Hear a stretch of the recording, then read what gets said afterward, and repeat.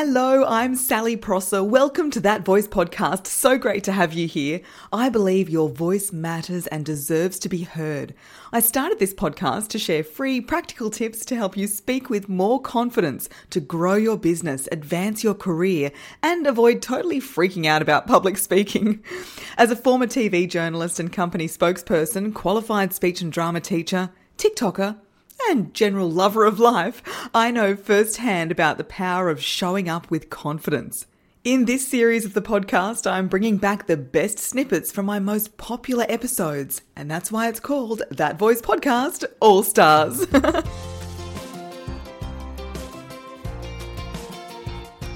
Hello, it is wonderful to have you with me today as we journey back to episode 56, The Science of Voice with Dr. Nock, another guest who I met on TikTok. And as an immunologist during a pandemic, his insights have been highly relevant. Dr. Nock is also very funny and entertaining. I've chosen this little snippet today because it describes a bit about what's physically going on with our vocal cords when we sound a certain way. And in my members-only masterclass Volt, I teach a lot about the anatomy of voice and why it's so important to understand how your posture, your breathing, the vocal cord connection, the placement of the tone, the articulation of the words, how all of this comes together to create a particular sound. I'd invite you to join us in the members-only masterclass Volt. Inside, you can access more than 10 specialized masterclasses. We have live monthly events and the community, so you can learn for yourself how to play the beautiful instrument that is your voice, and how you can create a sound that's influential, clear, and most of all, sounds like you. Although you may not recognize your best voice at first if you haven't been taught how to access it. So come and join us. It's the members-only masterclass Volt. It's a one-off fee to join forever. The link is in the show notes. So the question to kick today's All Stars episode off is, why do you sound raspy and croaky when you're sick? When you have those gaps between the vocal folds and some of that air is slipping through, that's what results in some of that raspy sound that we end up hearing. And so this can result from a number of different conditions, but the one that's interesting for me right now is, laryngitis. If you have infection of that epithelium around your vocal folds, that can lead to inflammation in the area, which can cause those muscles to not work like they usually do. And so you end up with some basically leakage, similar to what musicians have if they're playing a reeded instrument like a clarinet or a saxophone or whatever it is. If it's not assembled perfectly correctly, and some of that airflow, instead of being used to vibrate that reed, which is what produces the sound, if it slips through, it messes with their tone. And the same thing happens to us when we get sick. Yeah, and that's why we can get a bit of a voice like that.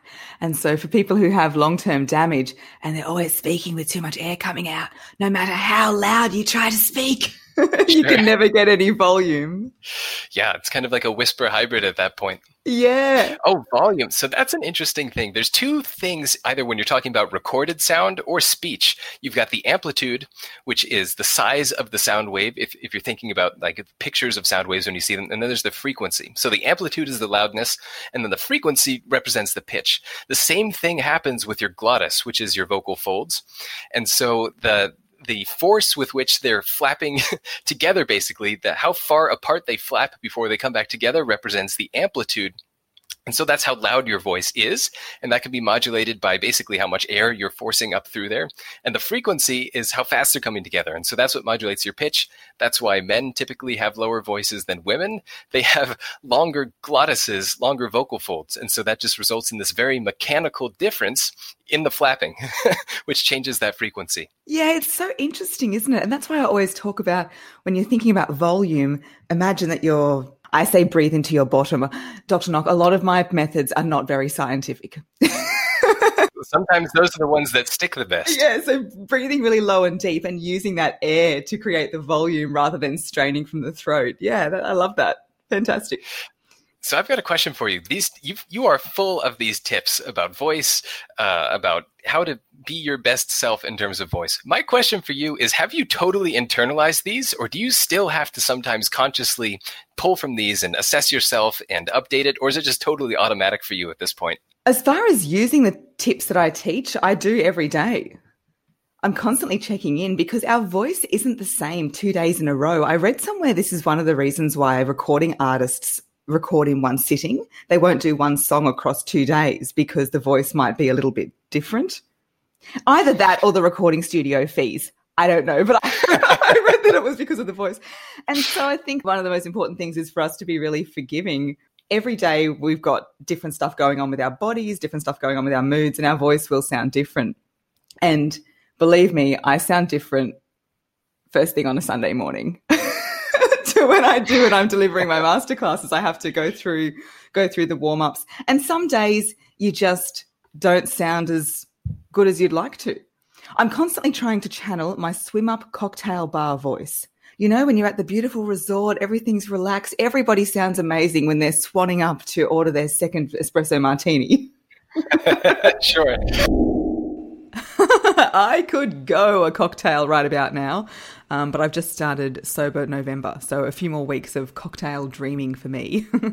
Dr. Nock is so fascinating to chat to, so I'd highly recommend heading back to episode 56 to hear that full episode. Only 3 more episodes until the big 100. Woot woot! Thanks for listening to That Voice podcast. If this episode resonated with you, then please share the love on social media or write a review. And remember, for episode details straight to your inbox, leave your email at www.thatvoicepodcast.com.